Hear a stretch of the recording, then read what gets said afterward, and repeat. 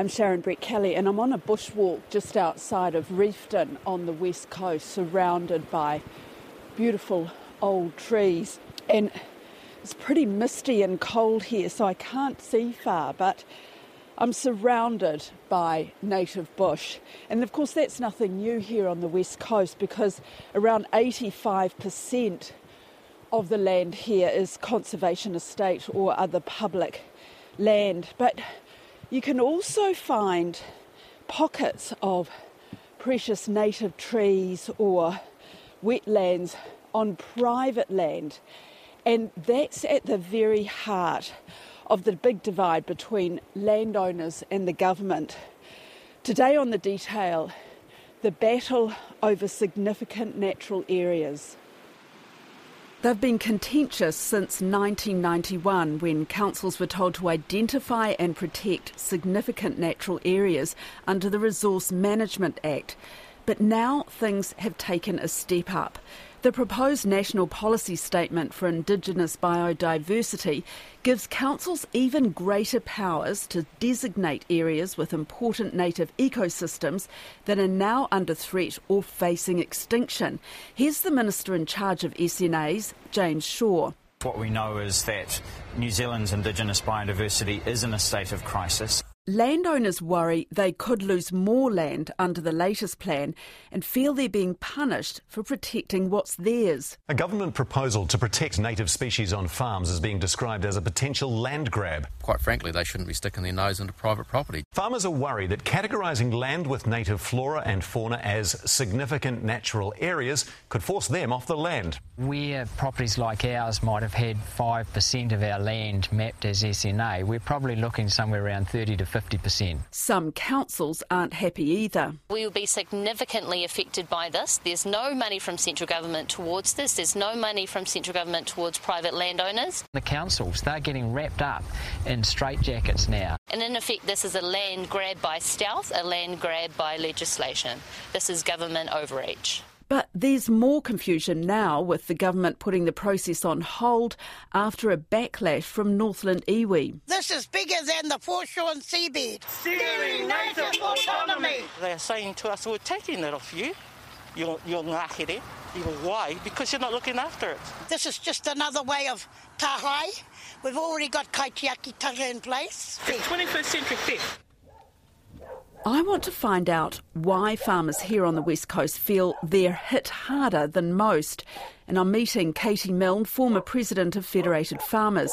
She and her husband, Ian Whitmore, have a dairy farm at Lake Brunner. Hi, I'm Sharon. Hi, nice to meet you. Same. Yeah. Is that Lake Brunner there? No, that's Lake Kangaroo. Lake Brunner's over that ridge. Okay. Because it's 42 square kilometres. That's a big fella. And that's there's a couple of other little lakes here. But then this is an SNA in front of us here. Ah, okay. Yeah. Because what? It's native. It's kahikatea. Yeah. And how big is that SNA there? Our one is actually only 8 hectares.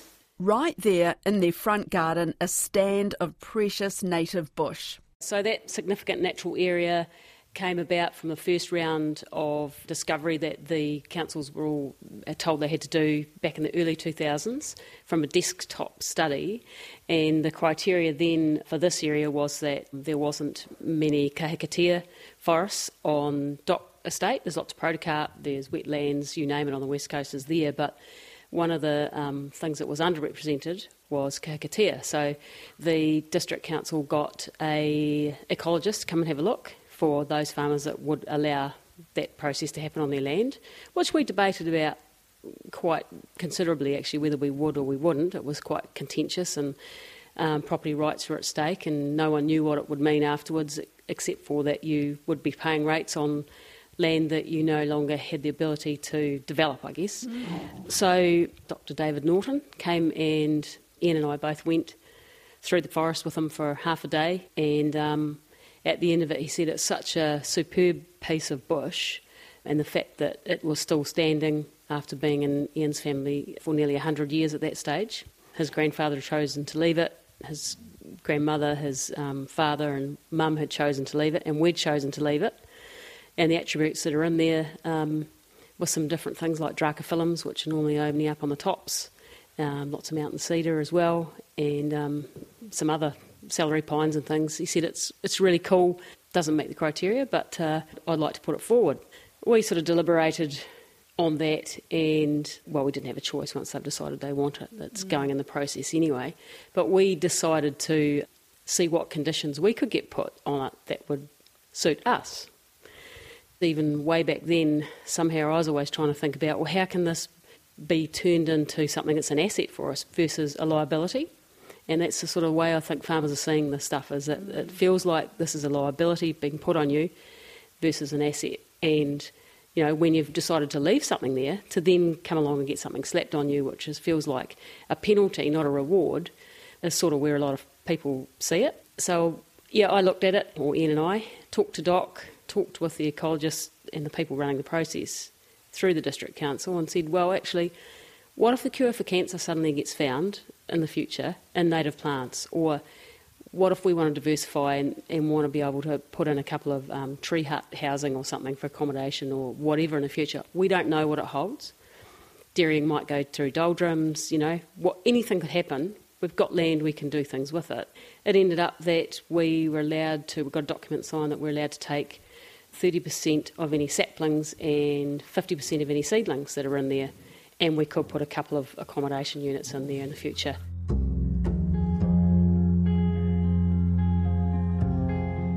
So that was a long time ago. That was more than 20 years ago that it was designated SNA.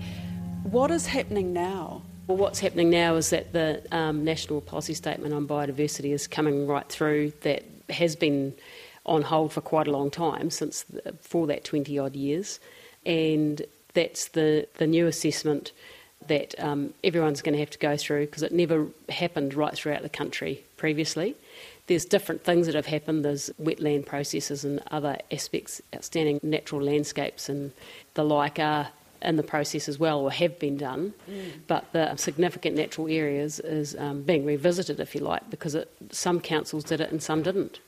So now farmers are in an interesting position where they may have been through the process and been reasonably happy with it, but now they're up for a whole another cut or another set of obligations that might be put on them. And so that, you know, has put everyone back into a scary spot yet again for two reasons. You may have already had it done and you might get harsher terms put on you, or your council may have chosen to put it aside and not done it, and so you still don't know where you're going to be and how much the desktop process will take of your property. And what happened on the coast last time was, you know, I do know of a couple of situations where people had bought the property with an intention in mind that overnight that ability was gone, so their revenue stream or future retirement scheme or whatever it is taken away. They haven't started a nursery or built any accommodation on their SNA, and now Mill's nervous that those conditions will be stripped in the new round. I certainly think that if these processes are going to go ahead, they do need to talk to the landowners and make sure that they consider all the options and things they might see in the future they want to do. Are you saying that even if it wasn't declared an SNA, you wouldn't have done anything with it? Exactly. We had no plans to clear that or do anything with it, as is the situation for a lot of farmers, is that they've got areas of native that they've, or wetland or whatever it is that's of interest, that they've protected themselves for their own benefit, for their own personal reasons. And then they do get pretty frustrated with that feeling of someone's decided, well, you guys can't be trusted. Be quiet, boys. Just put those pups out. People on the West Coast are pretty angry about this. They really feel targeted. There's no acknowledgement for the fact that the reason why people can still find these things on farms is because farmers have, in a lot of cases, set it aside, looked after it for generations, and are happy to have it there. But so to come in and, without any conversation, just be told, well, tough luck, all your property rights are gone, is very disrespectful. And whether you're iwi or a farm owner who's owned farm generationally, it just says, well, you guys can't be trusted and you will do as you're told. Should we first start talking about this man, Tony Barrett? Tony Barrett. Yeah, Tony Barrett, because he's kind of media shy, doesn't like to... He was very media shy, yes. Lois Williams is a local democracy reporter on the West Coast. She wrote that Tony Barrett is fiercely protective of his land and his privacy, but he let her tell his story in the hope of drawing attention to what he sees as the injustice of the SNA process. And so what happened? How did you persuade him to talk to you?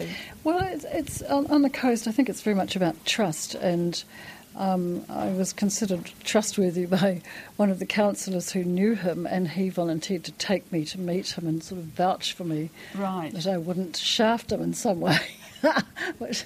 So he took me and introduced me, and he was a really lovely chap. He's a really very nice old gentleman.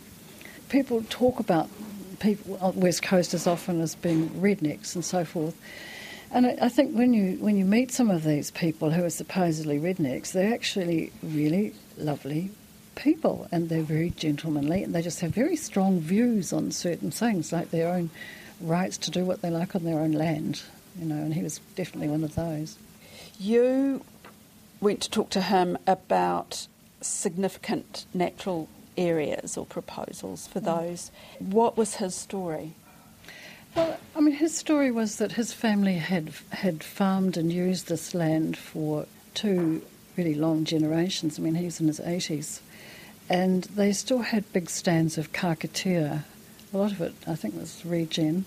But they had large areas of native bush and lowland sort of kakatea, sort of swamp, which would have been swamp once upon a time. They'd done, sphagnum moss picking there, and they'd run cattle. They'd had various other, there were beehives there. They'd used the land in various ways, and there was still all this forest and bush cover on it. And, his feeling was just that the government had absolutely no right to come in and tell him after sort of 80 to 100 years of his family owning this place that he needed to protect it. Well, as far as he was concerned, it already was. But the fact is that it was his, and he felt he had a right to do as he wanted to with it. Even though he wasn't going to cut anything down, he wanted to reserve that right. That was his feeling. By designating it an SNA, would that have put more restrictions on what he was doing with it, or was he not doing anything with it anyway? Well, I think he was grazing it, but actually it probably wouldn't have, because you do have existing use rights. I mean, if you're grazing a patch of sort of cut-over kakatea, you can continue doing that. It's just if you want to do something else with it. So he wanted to fell some of it and use the timber, so he wanted to clear some of it and get more grazing. He would need a resource consent, and the chances are he wouldn't get it. And that's what he objected to. So was it the principle of it? Very much the principle, yes. But also practical applications, for instance, that he pointed out. So with sphagnum moss, which it tends to grow in cut-over areas anyway, there's areas that have been kind of wet, and they might have had kakatea on them at some point, and then that's felled, and then the moss grows. If you keep picking the moss, it keeps growing and the ground stays wet. And what these guys point out is that if you let it regenerate, then the forest or the native vegetation will eventually take over again and it will become dry, right? So their argument is that they are maintaining it as a wetland by continuing the moss picking and getting an economic return from the land by doing that. Because a lot of these landowners, it is the sphagnum moss? Well, for a number of them. And this was a really big issue when the regional council was trying to identify wetlands a few years back. Gosh, it must be, I think, 10 years ago now. They left a lot of areas off their schedules, and Forest and Bird challenged this in the Environment Court, and they had to come to agreements on it. And in the end, they did. They reached a series of conditions and rules for sphagnum moss gathering, and that was allowed in certain wetlands, and that's now written into the plan. But the SNAs, that's a separate thing altogether. It's a separate process, but SNAs can include wetlands. Okay, and the farmers, I mean, besides Tony Barrett, I mean, what's been the upshot with him? Has he had to comply, or what's the latest? Well, no, they haven't actually identified the SNAs here yet. It's a process that's about to be revealed, because there's been a mapping exercise going on, a desktop mapping exercise by scientists, I think it's wildland consultants, as part of this process of developing a new district plan for the whole West Coast. Right? Councils have supposed to have done this years ago, but the RMA was a bit vague about how they should do it, so there have been various ways they've attacked it. And they're really having to address it now because the National Policy Statement on Biodiversity spells it out, that they must identify and provide protection measures for, I think is the wording, something like that anyway, but identify is the thing. Because in the past, they could put rules in their plans about vegetation clearance, but they didn't have to look at specific areas, like a particular farm or property, and say, well, there's an area on that we need to protect, you know. So that's what's happening. And in the next few weeks, we're going to see the results of that mapping exercise here on the coast. Is that still going to happen, even though, you know, in the last few days the Minister seems to have put things on hold? Yeah, there has been some suggestion that they are going to tie-ho on it for a while. Well, we checked with James Shaw's office about this, and yes, he has suggested councils pause any work they're doing under the National Policy Statement for Indigenous Biodiversity until the document is finalised. 60% of councils have mapped SNAs already. That leaves 40% that are being advised to wait.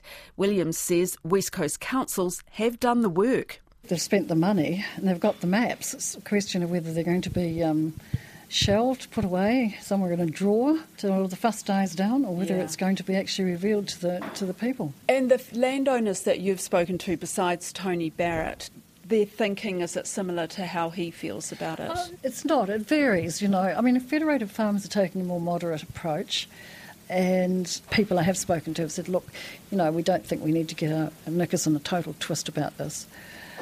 Some people are taking that approach that this is my land, I mean, and you can't tell me what to do with it. For instance, the chairman of the regional council in Birchfield has said, famously said, that he will not let any ecologists onto his land to ground truth any maps of SNAs, if he has any, and that it's property theft, and if the government wants to protect the stuff, it should pay in some way, that they should be compensated because they are losing use rights. Okay, so there's that's one extreme, and Mr. Barrett, for instance. But then there is a more moderate voice, and I think Federated Farmers is part of this, saying, look, you know, if you're going to do this, these are some of the complications, government, and these are some of the changes we would like to see you make, some of the modifications we'd like to see you make. So they're not as extreme, they're not as exercised about it, if you like. And of course, there are the people who care about native forest and a natural environment and about biodiversity are very much in favour of it, because they see how much has been lost. And you might think, yes, 86% of the West Coast is in the DOC estate, but a lot of these areas that are so important, the wetlands that are the lungs of the land, the sponges that soak up the water, the lowland podocarp forests, a lot of these areas, because they're in that sort of that part of the coast that can be cultivated or farmed, a lot of them have been lost. Yeah. So a lot of landowners that I've talked to over the last couple of days have said that only 12%, around about 12% of the land on the West Coast is in private hands. That's what makes them angry. They say it's not fair. I think they're feeling, you know, that they've been singled out and are being expected to carry the can for the profligate use of land by the rest of New Zealand, in some sense. Forest and Bird says the aim of the draft National Policy Statement for Indigenous Biodiversity is to resolve 30 years of long and costly litigation over what counts as significant and what protection means. It says it will clarify what's in and what's out, cut costs and red tape. It expects there to be support in the process of identifying and protecting SNAs. But Milne says farmers are afraid the cut will be much harsher this time. That is what has been indicated in the sense of certainly more green movement pushing for more and more restriction on farming. So I think there's a, whether it's founded properly or not, view that the cut could be harder, deeper, wider and encompass more this time than it did last time. Yesterday I was talking to a landowner in Franz Joseph, and the feeling is we've done our bit looking after the land, so why should we have to also lose out by having to give up our own land? That is a big burden that the West Coast seems to carry, and when you talk to people from away from the West Coast, they really push back and go, well, it's the only place that's left, so of course we're going to expect you to give up more. How can you even think of doing anything else with it? You know, they get quite affronted by the fact that people own land and then think they have a right to do something with it. If these things are of national significance, because they are rare and so on, there are going to be areas like the West Coast or parties like iwi that are going to be more affected than other people because of where they are in the process of development or just the fact they're in a place with lots of those natural areas still intact. But if it's that important, there should be a way for real supportive measures to be put in place to help people do this. So some kind of compensation? That would be the ultimate, but I know New Zealand seems to be averse to that concept. So that's where maybe these other ways, you know, there's a few entities around trying to talk about what would a biodiversity credit look like, or can they be transferred into a carbon credit and that sort of thing. And whilst farmers don't want to be in an ETS, it raises that other question of if you've got these strategic assets, if you like, nationally strategic assets on your farm, how can they be seen as something that helps you meet international obligations or domestic obligations for greenhouse gases, for example? And it might not have to be that New Zealand taxpayers pay. It might be there's an international audience that wants to pay and buy into the system and sponsor these areas, if you like, to remain as they are. Somewhere, someone's got to bite that bullet. There's got to be a sensible way to look at this and encourage it, and for people to see benefit in it, versus we'll lock it up and take all their rights away and their property rights go with it, and someone will get that accreditation anyway, but it won't be the farmer. That's it for today. I'm Sharon Brett Kelly. The Detail is brought to you by newsroom.co.nz and made possible by RNZ and NZ On Air. You can download us free to your mobile phone every day on any podcast platform. And if you're using Apple, please leave us a rating so others can find us too. Alexia Russell produced today's episode. Jeremy Ansell engineered it. And thanks to Katie Milne and Lois Williams. And I'll be rolling out more stories from my trip to the South Island in the coming week. Mā te wā.